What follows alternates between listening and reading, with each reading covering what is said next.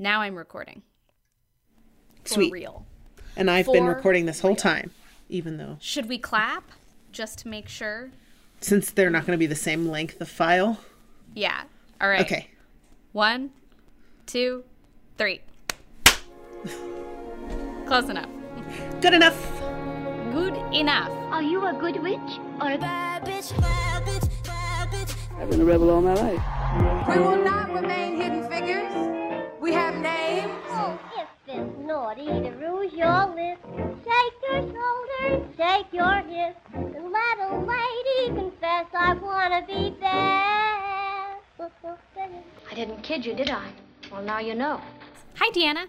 Hi, Hannah. How are you? I'm doing pretty well. You know, I've had some business calls interrupt me on this weekend day, but it's, I'm fine. Gross. I'm happy to be here with you. I know. I'm happy to be here with you, too. And it's the week of Thanksgiving, so I can also say, Deanna, I am thankful for you. Hannah, I'm so grateful for you. And Look at us. I mean, we're being facetious in this little moment, but the sentiment is genuine. I mean, it's true. I am grateful for you. I'm grateful for you and this podcast, especially. I think it's so interesting that we have been going for 3 years now. Do I have that right? Shit, I don't even know. I don't either. It's been a long time, and it came out of, like, that existential requirement to learn about things that made us feel good and powerful after Donald Trump was elected. And now we're watching the slow, sad, like, deflation of his presidency, like that sort of whiny balloon sound when you let the air out of it, you know? That's exactly right. That is the perfect metaphor. Yeah. Oh my God, that was perfect. But more annoying sounding. Yeah. So much more annoying and expensive. And the fact that Joe Biden has to fund his own transition is like a level of absurd I didn't know we could hit, but we're doing it. So that's great. Any way that our president can be a whiny baby, kicking and screaming. I just find it ironic that his followers call everyone else snowflakes, and when Donald Trump is the biggest snowflake there is. It's propaganda. He can't it's just be a loser. He can't. It cannot register in his brain. Yeah, our country has gotten very, very good at propaganda, but either way, like doing this podcast throughout that whole process has been so interesting. And I guess I should introduce the podcast that we're talking about. Hi, this is Good Witches, Bad Bitches. This is a podcast about women and femfolk throughout history. And join us if you want to casually learn about cool people, because that's what we do. Yeah. And that's what we're here to do. And we're here to do that because we really had an emotional and mental need for it at a certain time in our own history. And now I'm just so interested with where we are as a podcast, like how far we've come and all of the topics that we've managed to cover, the people we've managed to talk about, and what I know now versus what I knew then. You know, like in our first episode, I didn't know who Madame C.J. Walker was. I thought she was a he. And then I got to do an episode about her 3 years later. And like, that's pretty cool. Growth. I know. Like, I know things now. So many new things that I just didn't know. And I'm very grateful for that. And things I never would have even thought to seek out. Right. Because, exactly. You and I, we tend to gravitate towards certain types of people most of the time. Mm-hmm. But then sometimes I become aware of that and I go, let me specifically seek out somebody that I would not have thought to look for. Yeah. And frequently those become my favorites. It's weird. Yeah. I enjoy when you and I sort of flip the script and choose people that the other person might have chosen. Mm-hmm. Just because Like, then we know for sure that the other person is going to be super interested, because obviously we know like that when you did Anime Wong, and I was like, yeah, exactly. Yes. Oh, that was so good. You were mad at me, but also enthralled at the no, I same wasn't time. mad at all. I was so excited. It's cool to talk about people that the other person knows about too, because I love telling you new things that you wouldn't have known before. Or like when you did Mae West, oh my God, that was the coolest episode, because I mean, obviously I went to film school. You know, I had several film theory classes. I've watched Mae West films and love her. And so it was so cool to hear about all of these elements of her rise to fame that I never would have known. And how much of a before. writer she was. Like, Yeah. I, So cool. that even I didn't know. So when it's like, I think I know a little bit about who I'm going to research, and then I go, wait, what? It's part of the beauty of it. I don't know. I like our little agree. corner of the podcasting world. I do too. I think people appreciate us too. Thank you. And we're dear- grateful for people dear who listen. listeners. Like, Yeah. I'm You still guys are the shocked best. that there are people who just want to sit and listen to us have a conversation about I know. women. But I think I know. our appreciation for each other and all our rapport with each other comes through, and I have fun doing it, and I think that shows as well. Me My too. hip just I popped. agree. Hey, that's always a good feeling. So thank you. I guess the main point of all of this is us just talking about what we're grateful for, because it's Thanksgiving. Yeah. Yeah, and we can ignore the horrible and destructive colonialism element of this holiday, maybe in this moment, at least just always to say have. It's Yeah. like how Christmas for me has nothing to do with Jesus, because I'm not a Christian. Thanksgiving I heard the story about how it quote unquote came to be and believed that for like my childhood years, and now I'm like, I think I'm gonna choose to ignore the aspects that I don't like, Yeah. and stick with the aspects that I do, while acknowledging that those ones I don't like exist. Yeah. You know what my favorite Thanksgiving movie is it's Addams Family Values. I That's thought the you were second gonna one, say right? Addams Family Values. Yeah. And that one's on Netflix now. Ooh. So if you need a Thanksgiving movie, go watch that one, because, they tell the truth, and I appreciate it. Yeah. I had nothing to add. I thought I might, and I was like, no, she did it perfectly. Yeah. That was maybe a long-winded way of just saying Happy Thanksgiving, but, that's what we're here for. Long-windedness. Intros. And then cool people. So it's my turn today. Okay, good. And- Because I don't have notes. Yeah. We talked for a long time about Alice Mitchell last week, and it was fabulous. We sure That was did. such a good conversation. Yeah. It really was. One of the reasons it ended up staying so long is because Ben listened to it and he was like, I don't want to cut anything. This is really interesting to me, and I feel like it would be, It's know- just the kind of conversation you and I would have off mic anyway. Mm-hmm. Which Yeah. is, But today is going to be a little bit more straightforward. I was doing some research into Stacey Abrams, in part because I would still like to talk about her at some point, and I thought I might this week, but I ended up coming across an article about other women who kind of paved the way for Stacey and the fight that she is waging right now. If you don't know who Stacey Abrams is, she is a politician and a romance novelist and an activist and an organizer. and a nerd. And we love A her. nerd, total nerd. And right now she is fighting and raising money for the fight to elect Reverend Warnock and John Ossoff to the Senate in Georgia. And the reason that's important is because without those two in the Senate, we will go back to having a Republican Senate or a 50-50 split if only one of them is elected.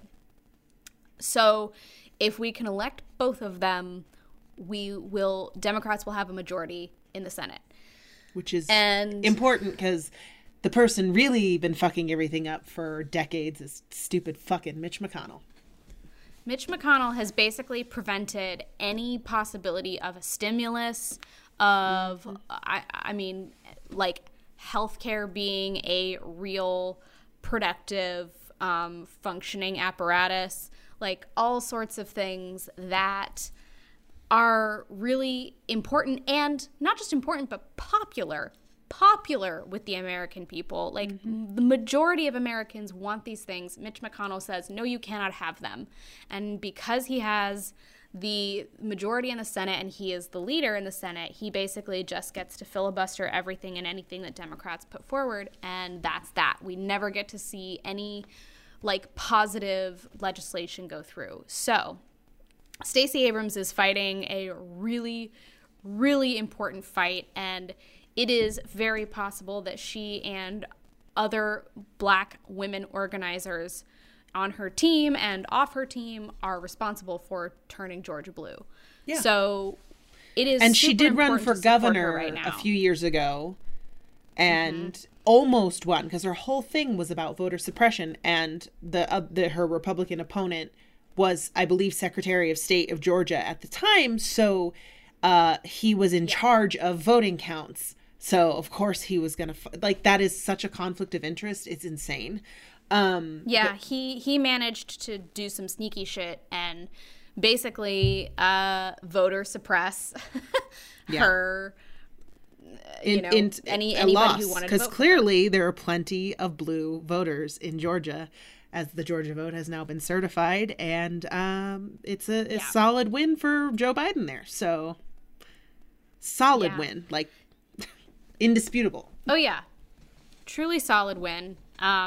It's super important. And she, after her loss in Georgia that year, that was when she realized what she needed to be doing was getting Georgians, primarily Black Georgians, who had never been encouraged to register to vote or to vote, registered. So that's been her mission the last several years, has been to register all of these people who maybe don't regularly vote because they don't see their lives really being taken into account by our government. So they just don't vote at all because they don't know they can, they don't know they should, they don't know that their vote matters. Yeah.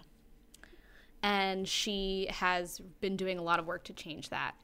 With all of that said, I kind of went down a rabbit hole looking at Stacey and then people who inspired Stacey and people like Stacey.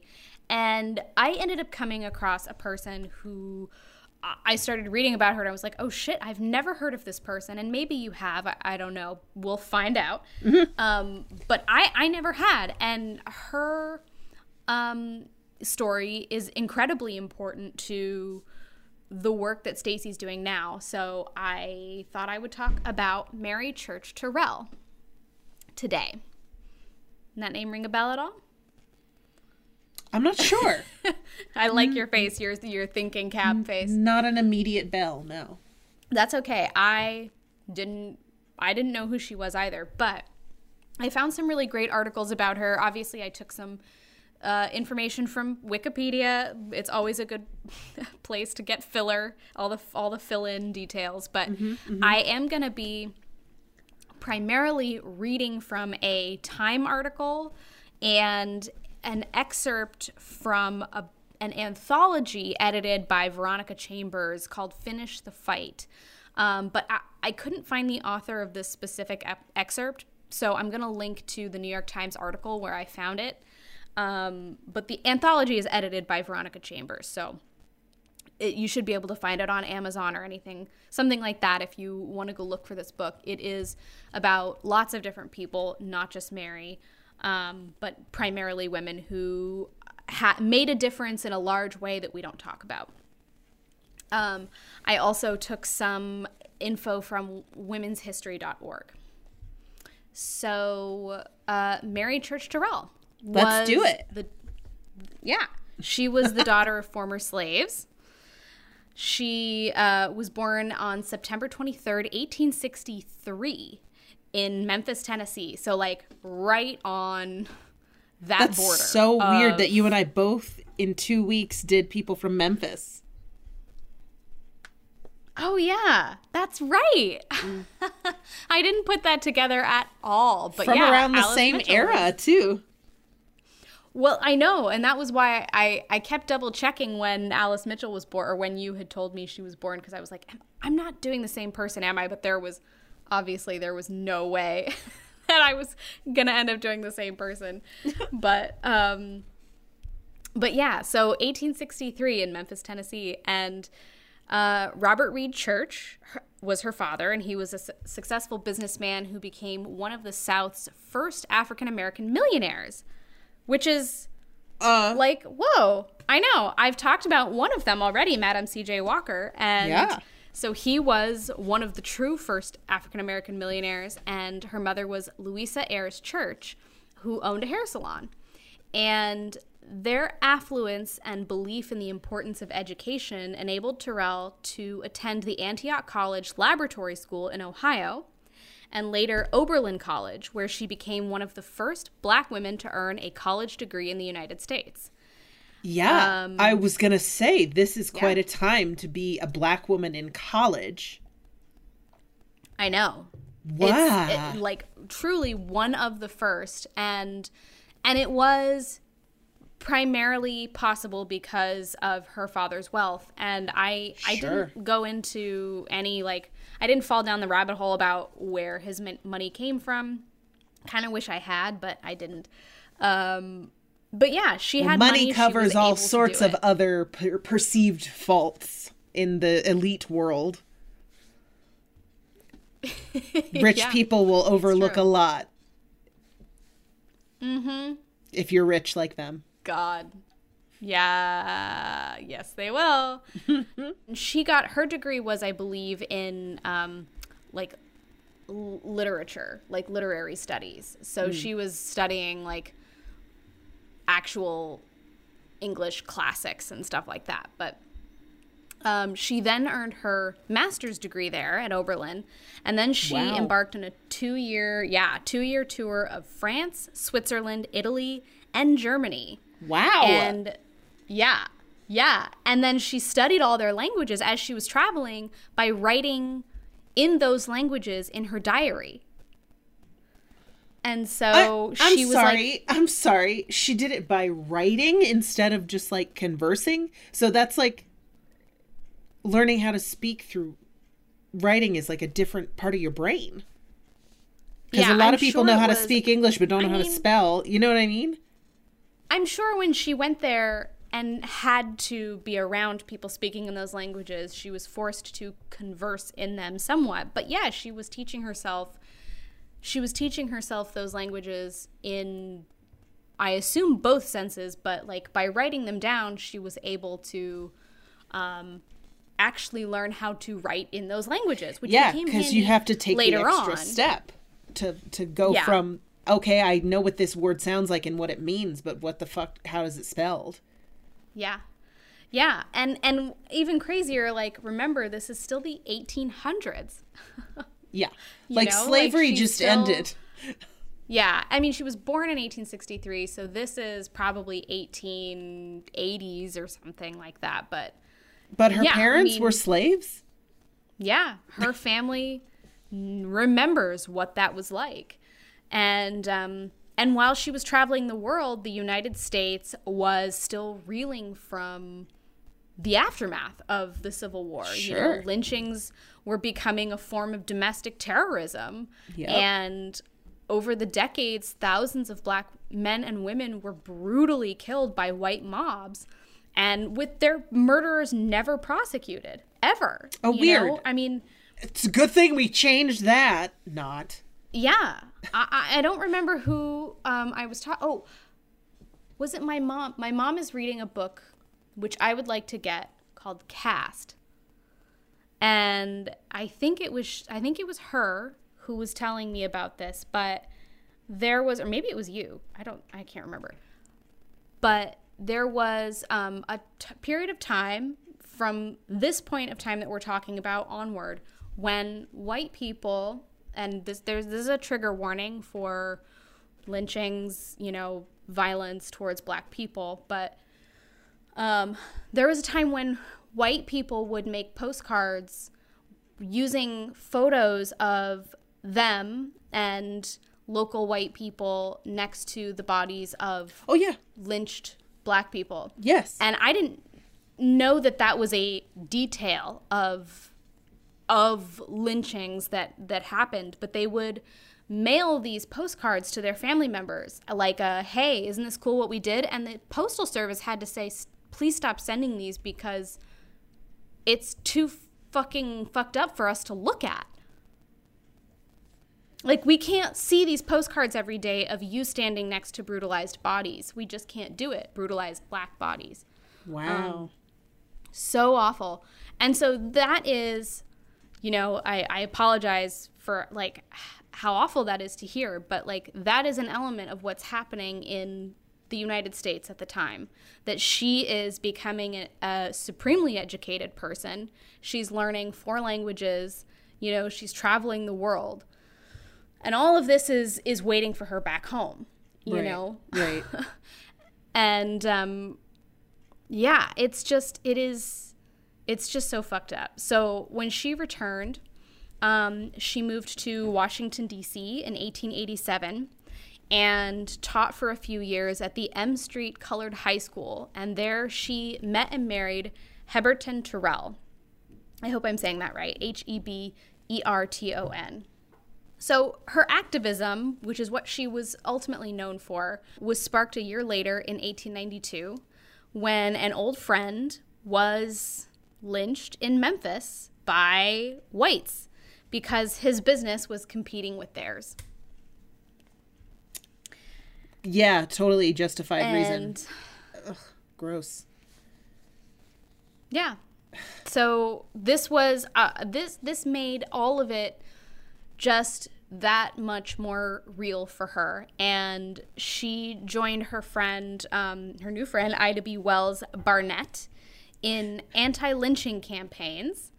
But her life work would focus on the notion of racial uplift, which I don't necessarily agree with what she posits in a lot of ways, but, you know, we have to remember that this was a different time.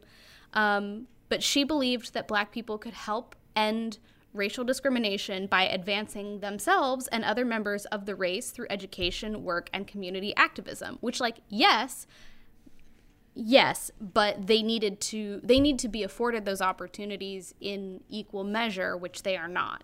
So it's kind of wishful thinking in some ways, but it was a strategy based on the power of equal opportunities to advance the race, and her belief that as one succeeds, the whole race would be elevated.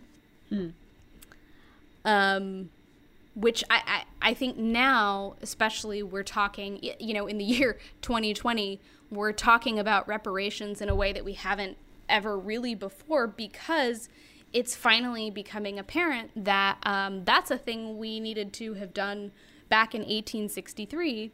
Right. And never did. Right. And so black people have not been afforded the same opportunities, period, and that is a real barrier regardless of, you know, regardless of any other opportunity. So I think that it's interesting to see some of the things that she fought for and really believed, but also understand some of the issues with those beliefs now that we know what we know, you know, and now that we've been through 100 and some odd years of this, and we can see that there are other things at play. I also feel too that, like, if you come from a position like her family did, where it's like, well, my parents started as slaves and were able to, through their own hard work and gumption, work themselves up to become millionaires and be at the top, then anybody can do it. Right. And so that's all it takes. Yes. So in a weird that's way, a really good point. she does come from a perspective of privilege, just having grown up with money. Yes. Which is at a time Absolutely. when you wouldn't think there are many arenas in which, you know, a black woman could be afforded much privilege. Yeah. Yeah, I think that's a really good point. And I hadn't considered that necessarily, but it's, yeah. And in a way, it's not wrong, but it also is ignoring Yeah. some other things. It's complex. Right. It's not wrong because she's proof that it's not wrong. Right. However, it isn't a totally equal scenario situation. Right. But yeah. So in 1896, the Supreme Court delivered its ruling in Plessy versus Ferguson, which declared segregation permissible under the Constitution as long as the segregated facilities and accommodations were, quote, equal. But in reality, separate was never equal. Weird. That same year, Mary co-founded and became the first president of the National Association of Colored Women, a coalition of more than 100 local black women's clubs. The organization's motto was "Lifting as we climb." So Ooh, I like when that. we succeed, we bring others up with us, or at least that's the intention. I think that's a really strong inspiration for what I like to believe is current modern day feminism. Intersectional feminism. Yeah, and the only thing is that we have to recognize that us, like, one of us succeeding isn't always all of us succeeding. Some people need to be lifted with a little bit more help than others, and that should be okay. Yes. You know, that should be not frowned upon as like, oh, well, you're not trying hard enough to get lifted or whatever. You know what I mean? Yeah, it was a very So. that's a very Margaret Thatcher position. What? If you can't, you just have to work harder. And it'll be fine. Yeah, exactly. Otherwise, if you're Right. being lazy, it's not going to happen for you. It's like, Yeah, then fuck that was you. her whole deal. God. As the NACW president, Terrell campaigned tirelessly among black organizations and mainstream white organizations, writing and speaking extensively. She fought for women's suffrage and civil rights because she realized that she belonged to, quote, to the only group in this country that has two such huge obstacles to surmount, both sex and race. Intersectional feminism, anyone? Weird. Yeah. We have an episode about the birth of the, like, concept of intersectional feminism as, you know, a political talking point. The episode about the Combahee Combahee River Collective. Yeah. Yes, ma'am. So go listen to that if you are curious at all about, like, where our modern feminism comes from. But this was, you know, she, of course, recognized this about her position in life. You know, I think Good. any black woman has and has had to, and that has been, I think, the real tragedy of the ways in which we have not listened to black women for so long, because they are the ones who have had to suffer both sexism and racism in a way that is truly unique and frustrating and horrible. And, you know, and this is exactly why I'm talking about Mary Church Terrell and why we're talking about Stacey Abrams and all of the women who are fighting to register voters in Georgia, because, like, that is finally a way that black women are being heard in a way that we haven't really allowed for a long time. We meaning white people. And, it's important. And it's important to talk about their contributions, the contributions we don't know about or talk about or even understand. Yeah. Exactly. So anyway, in 1904, Mary was invited to speak at the International Congress of Women in Berlin. And yeah, the cost to attend was considerable, but her husband encouraged her to go anyway. And there she delivered a speech 3 times in German, French, and English. So Holy it came back. shit. Yeah. And the speech was called The Progress of Colored Women. She reminded her audience that her parents had been enslaved, that her very being was a testament to how far one could travel on the road to freedom. She said, if anyone had had the courage to predict 50 years ago that a woman with African blood in her veins would journey from the United States to Berlin, Germany, to address an international Congress of Women in the year 1904, he would either have been laughed to scorn or he would have been immediately confined to an asylum for the hopelessly insane. True. Very true. Which I love. I mean, it's so, like, in 1904, she's delivering this speech in Germany in 3 languages. And I don't know. It makes me sad she could not deliver that speech in America. You know what I mean? Yeah. Like, that's a speech she had to go to Berlin to give. I mean, I know we've talked about a fair few activists, female activists at this time, but I think that's quite exceptional.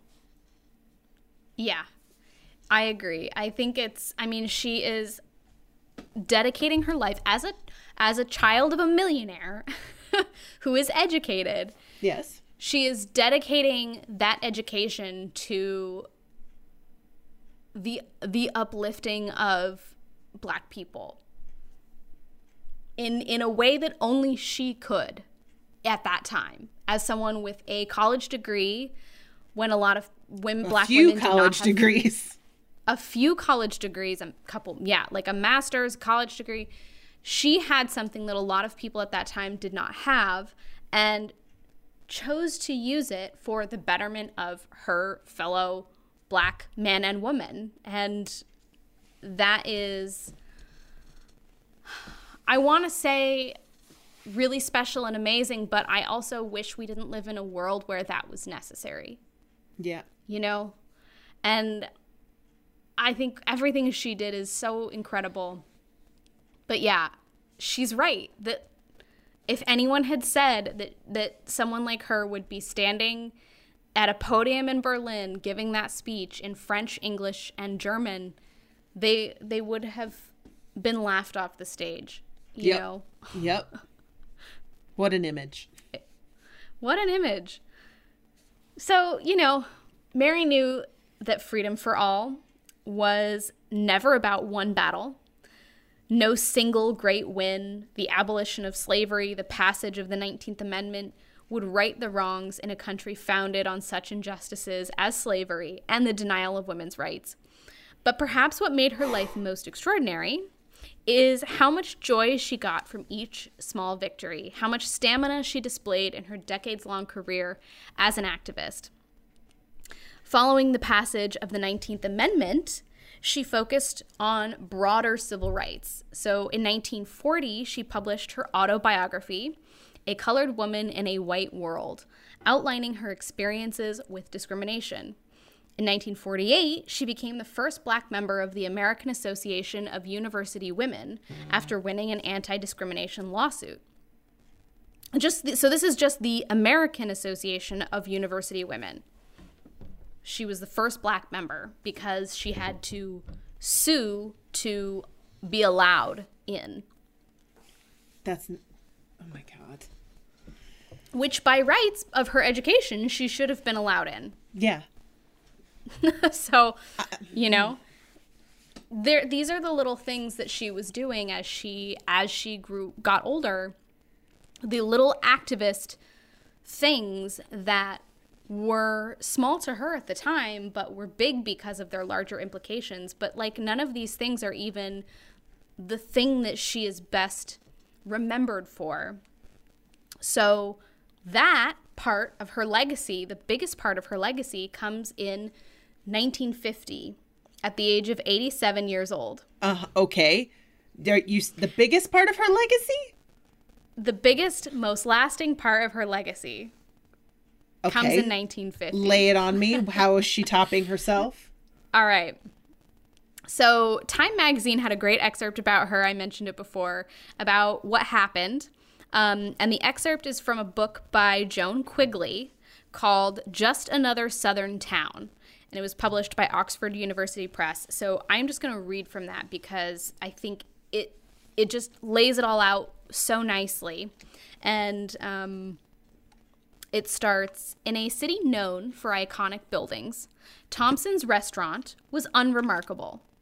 Located a few blocks from the White House, it sat on a commercial corridor, banks, storefronts, streetcar tracks.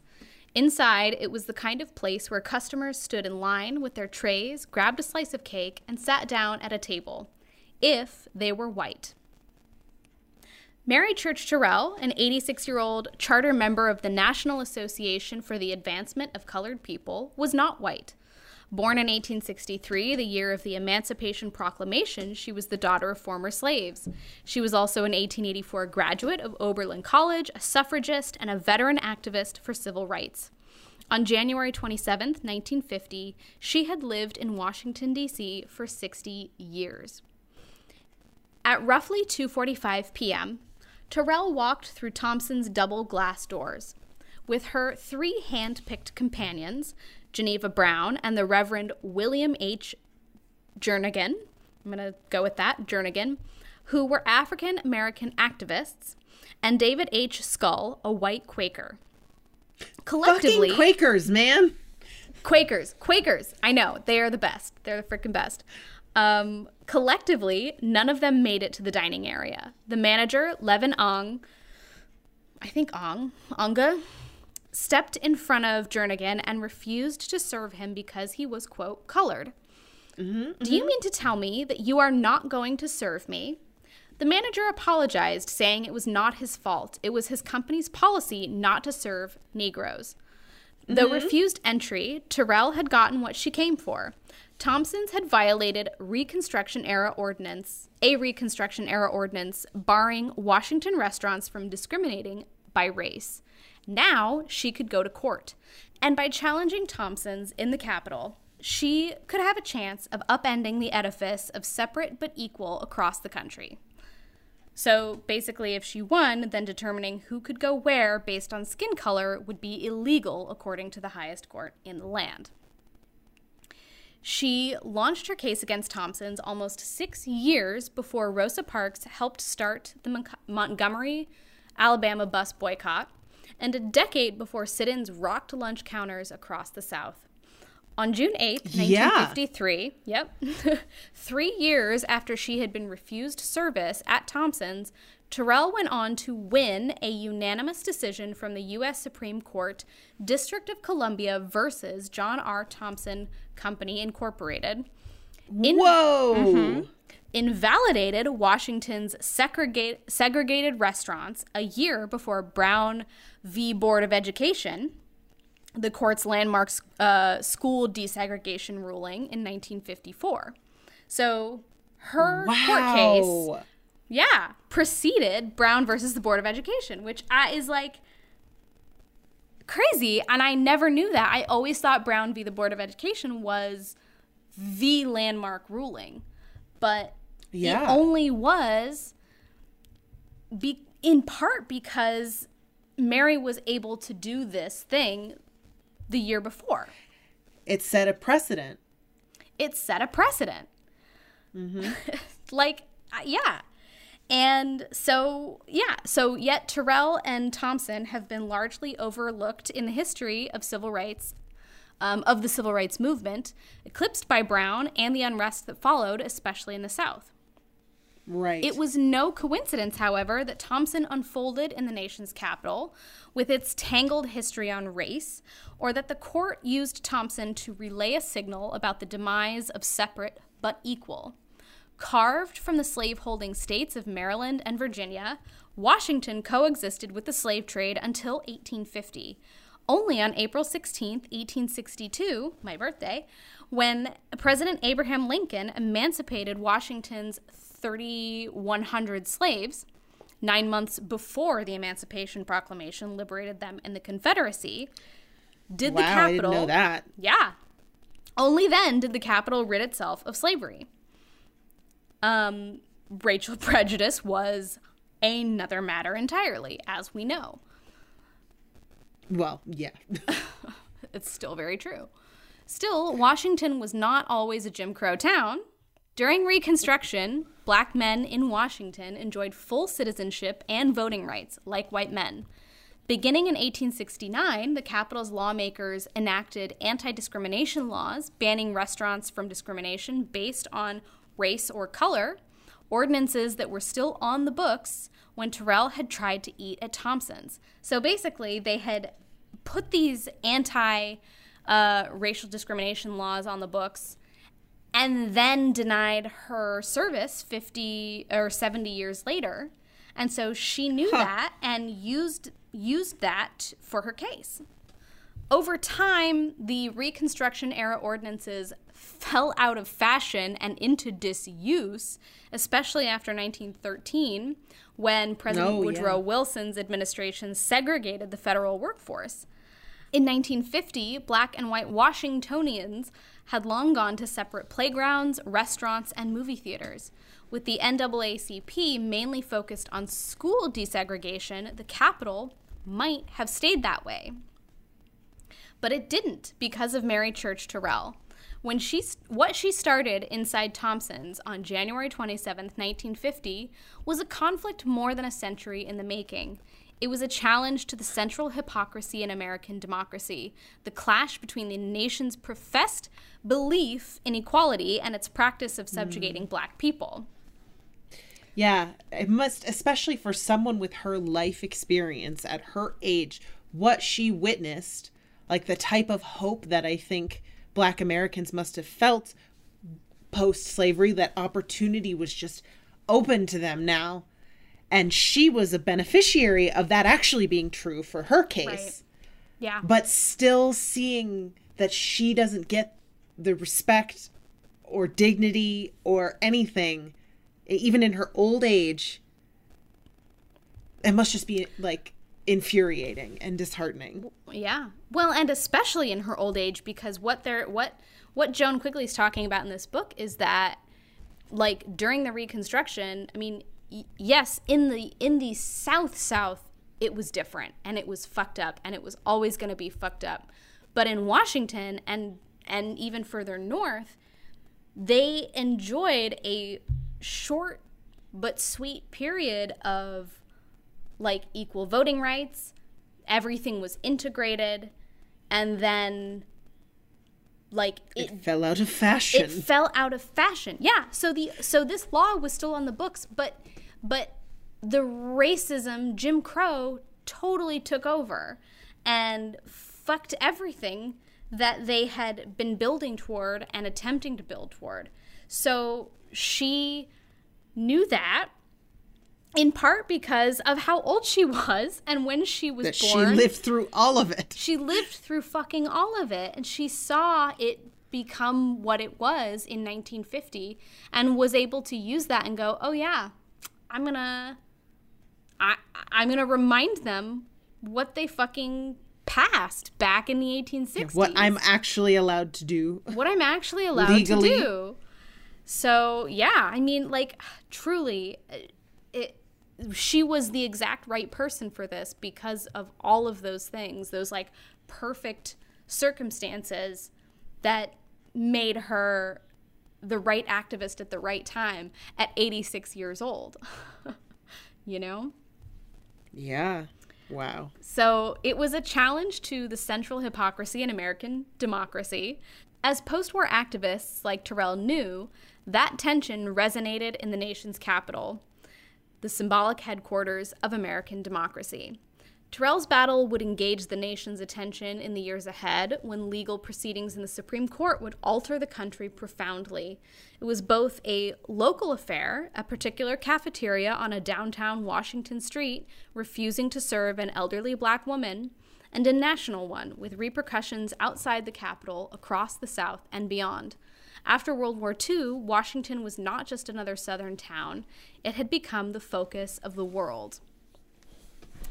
Mary Church Terrell's story had roots in slavery and spanned civil rights from the Emancipation Proclamation to Brown. Her case against Thompson's helped usher in Brown and school integration, impelling a fractured court to confront segregation at its threshold. An almost 90-year-old African-American woman brought change to the nation, and it was irreversible. What stamina? What stamina? That's all I have to say. This woman was tireless. At 86 years old, she went, "Oh shit, I know how I can overturn segregation in Washington." And she did it by walking into a cafeteria and asking for service, knowing she would be denied, and knowing that being denied, she could take that all the way to the Supreme Court. Wow. I mean, something that seems so small, but she knew in doing it that it was massive. I mean, that the repercussions of it would reverberate across the nation. She knew it. Yeah, that she could affect real change. Mm-hmm. Yeah. So I like this little bit. In 1953, the year before Mary died, the Washington Post wrote, "It may fairly be said of her that when she fought bigotry, it was never with hatred. She met lethargy and prejudice with spirit and understanding, and she won the hearts as well as the minds of men." Yeah, so she passed in 1953. I'm not sure what from, but something to do with old age. She was very old. She was quite old. And it was the year that she, I think, got to see the outcome of her Supreme Court case. You know, she never saw Brown v. the Board of Education. She never saw the effects of what she did. But I'm having a lot of feelings about this. I know. It makes me want to cry a little bit.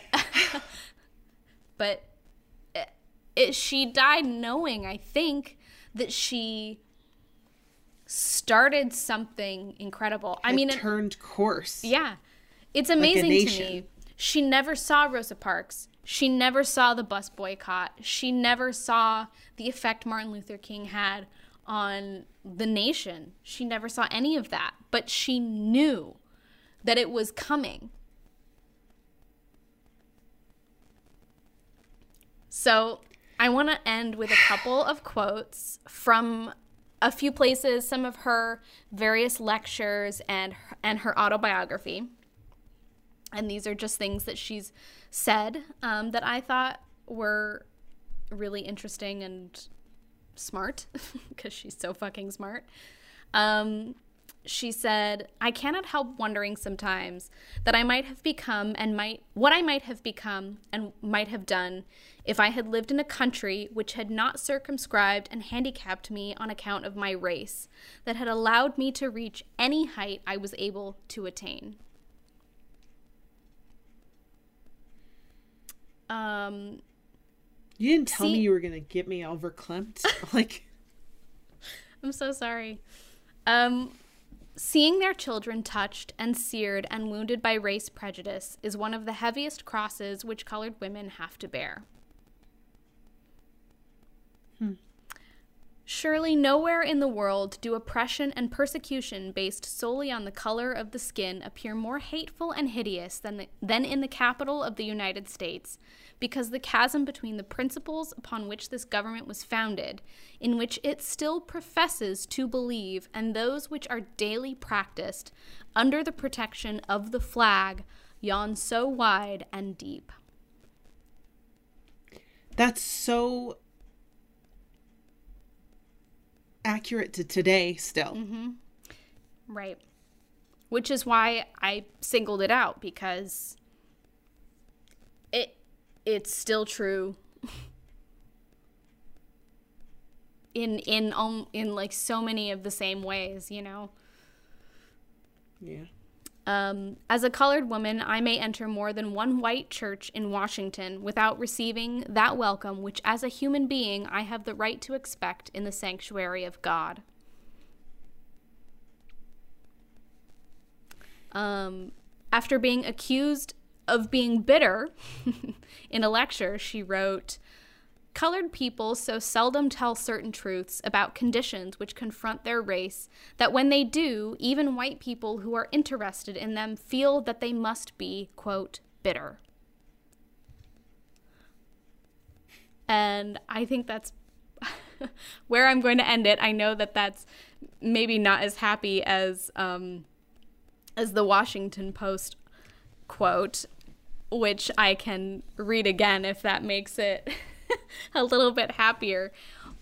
Well, the happy part is that she blazed a trail for others to come behind her who are still doing the work. And that is encouraging. Yes. That is, I think, to me, the biggest takeaway is that, like, these things that she said and wrote while she was alive are still true. And that is, I think, one of our nation's greatest failings. But I am also so proud of the people who are fighting right now and whose fights are yielding fruit. You know, Stacey Abrams registered 800,000 voters. 800,000 voters. That was just her. Imagine how many of those people, of the voters in Georgia who voted for the first time or for the first time in a long time this year, were registered by other activists of color, like other people who were lifting up their fucking community. And what a result to show, right? Like, you know, people who have not voted in their lives usually can have a cynical sort of view of like, well, what is my vote gonna do to change anything? Right. And then you actively see Georgia go blue for the first time in generations, you know? Yeah. And I think that is very hopeful, because then you keep the momentum going, because it shows that you can make a fucking difference. Right. And that's so important. As we know from Mary, you knock one domino down and more come. Yeah. More fall, because you've already started rolling that boulder. And so yeah, that was a big reason why I wanted to talk about her, is because when I started reading about her, it was like she did a lot of things that we would consider small that had humongous impact, huge impact. And she fought every day of her life for that. And I just think that's so important. And especially... And it's important to acknowledge her for it. So I'm glad you talked about her. Thank you. And I think, like, during this week, during Thanksgiving week, like, I am selfishly grateful for people like her. And I say selfishly because, like, I am a white person, took a long time to discover and come to understand my own privilege, and didn't start to even, like, think about that work until very recently. And I'm grateful, even though it's unfair, for people who have been doing that work forever and have been getting us closer and closer, because I think one day we'll be there. Yeah. I hope it's in our lifetime. Well, and it is hopeful that I would like to think there are a lot more white people doing that type of, you know, inner work than ever before. Right. I There's mentioned still at the a beginning. a long way to go, but Yeah. you know, I mentioned at the beginning that my mom is reading a book called Caste. She has been actively reading anti-racism literature. my mom too. For several months now, and that is, you know, not that that's unheard of, but like it is for her also the first time she's really confronting that privilege in a way that is meaningful to the rest of the world. And yeah, are we late? Yeah, Always. but, you know, thank God we're here now, some of us. So, you know, thank you to people like Mary Church Terrell and Stacey Abrams and the people who are Put fighting in right the now. work that we don't deserve. Yeah, exactly. Exactly. So, I mean, if you want to help continue that work, especially before January, especially before the Senate runoff races, Fair Fight is a fantastic place to put your money. There are lots of places to put your money right now. Like, you can give directly to Jon Ossoff or Reverend Warnock. I think actblue.com has some ways to direct you in terms of donating money. But if you can't donate money, you can also still donate time. They need people to phone bank and text bank to continue to help register voters and get the word out, because, you know, getting that many people to one race election, that was the word I was looking for, getting that many people to one election is hard enough. Getting them to come back for a second one is going to be twice as hard.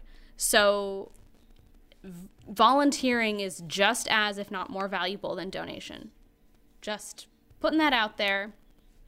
And, you know, gonna end with that, because I think Mary Church Terrell would really appreciate the idea that there are some new activists coming out of out of this and her story. Dude. That's Mary Church Terrell. Dude. Yeah? That was great. Yeah. Yeah? Yeah. Yay! Thank you. Yeah. Thank you. Thank you for letting me tell you about her. I feel inspired now.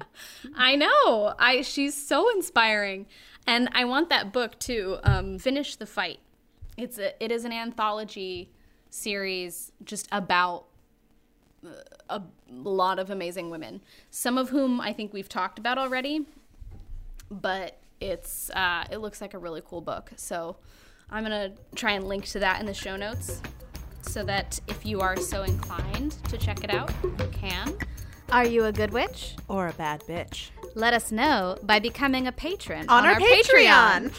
Oh no. Patreon is a service that helps content creators like ourselves keep the ship going and make sure that we're able to cover all the costs that come along with doing our podcast. And the more patrons we get, hopefully the more content we can start creating exclusively for patrons. Yes. So if you are interested in something like that, please become a patron so that we can start creating that content for you.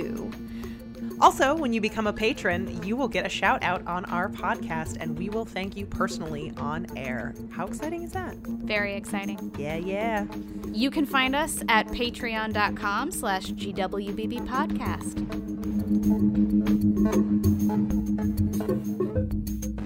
What are you excited about this week? You know, mine's just, it's a little bit irreverent, and I know I'm late to the party because I'm an oldie. No, it's, I feel like I'm not hip to what the kids do anymore. But I've gotten addicted recently to unwinding watching Twitch streams. So, and becoming more active on Twitch, which is where you can watch people play video games. I like it. And chat with others in the forum. And it's just become like a very zen thing for me, especially because like some of them play games that I got started because I was playing video games, and there were some I wanted to see other people play to sort of get an idea of what I needed to learn. Yeah. And then I got addicted to the culture of it. And it is very Gen Z, I think. I know there's plenty of people our age, millennials, doing this kind of stuff. But it was an area in which I was behind. And now I feel like I'm rather enjoying it there. It's Oh, shit. Well, now the streamers I'm following, it's very positive, like, nice place to be, so. Not like a bunch of dudes screaming at the screen and saying, fuck you, how could you do that? You blew me up. No, that's not the type of etc. streams that I watch. Yeah, that's good. I feel like that wouldn't be all that soothing. No. Yeah. Yeah. So that I one's think- silly, but, you know. No. Dude, are you But anyway. doing Thanksgiving with your pod? Yes, it is with quarantine our pod? pod.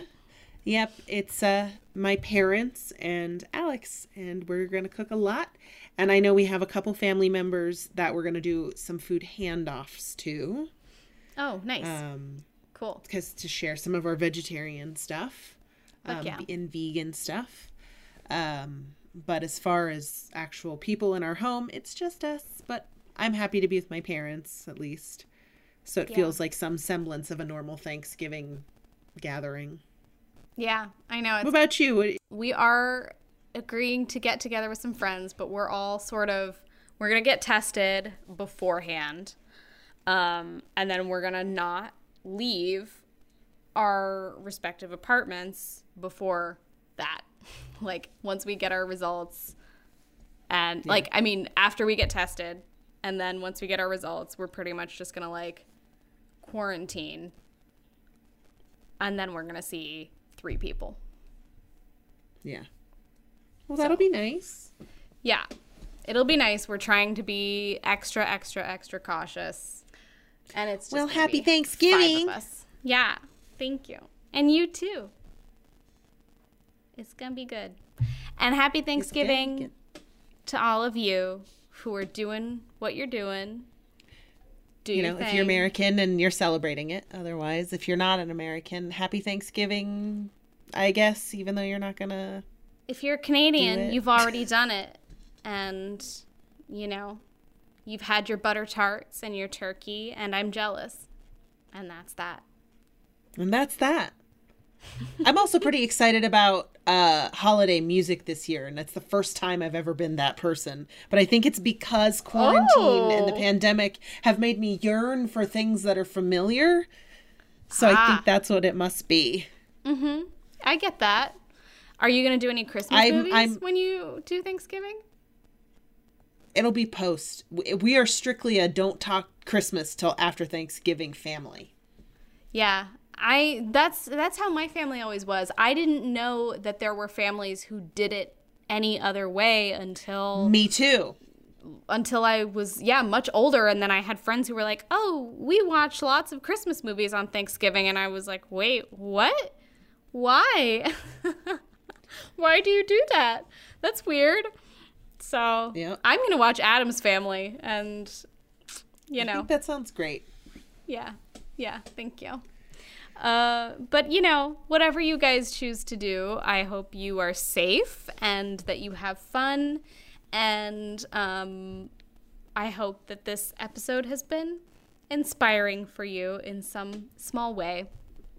So we're grateful for you. We thank you so much for being with us for so long. It's been a journey, and we wouldn't have it with any other listeners. We wouldn't have it any other way. So Correct. Check. we're grateful for you, and tell us how you're feeling about everything. You can email us at gwbbpodcast@gmail.com. You can find us on social media platforms. We're at GWBB Podcast. And instead of donating to us this week or month, I hope you will consider donating to Fair Fight. Fairfight.com. I think we linked to it in the last one, and I'll link to it in this one again as well, our show notes for this one again. And I think that's it. So with all of that said, peace out, witches. Bye. Gobble, gobble. Gobble, gobble.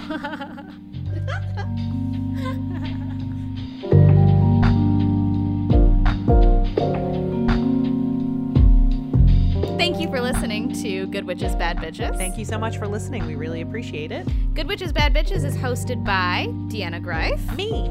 you, And you. Hannah Ferguson. And we're produced by Benjamin Garst. You can find us on iTunes, Stitcher, Spotify, Google Play. Pretty and much more. anywhere you listen to your podcasts, you can find us there. We're also on social media. You can find us on Instagram and Twitter and Facebook, GWBB Podcast. You can also email us at gwbbpodcast@gmail.com. We love to receive emails. If you have a story about a woman in your life that you want to hear on air, shoot it over to us. We would love to read it. If you want to help keep us running, you can find us on Patreon at patreon.com/GWBB podcast.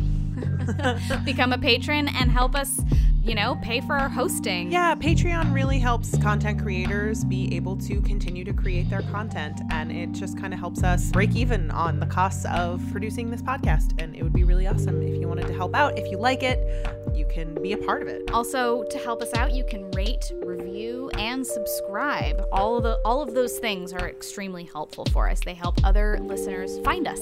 Yeah, word of mouth, also good. Yeah.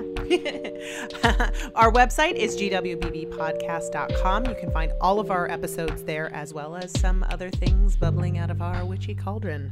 Good Witches, Bad Bitches is powered by Moon Bounce.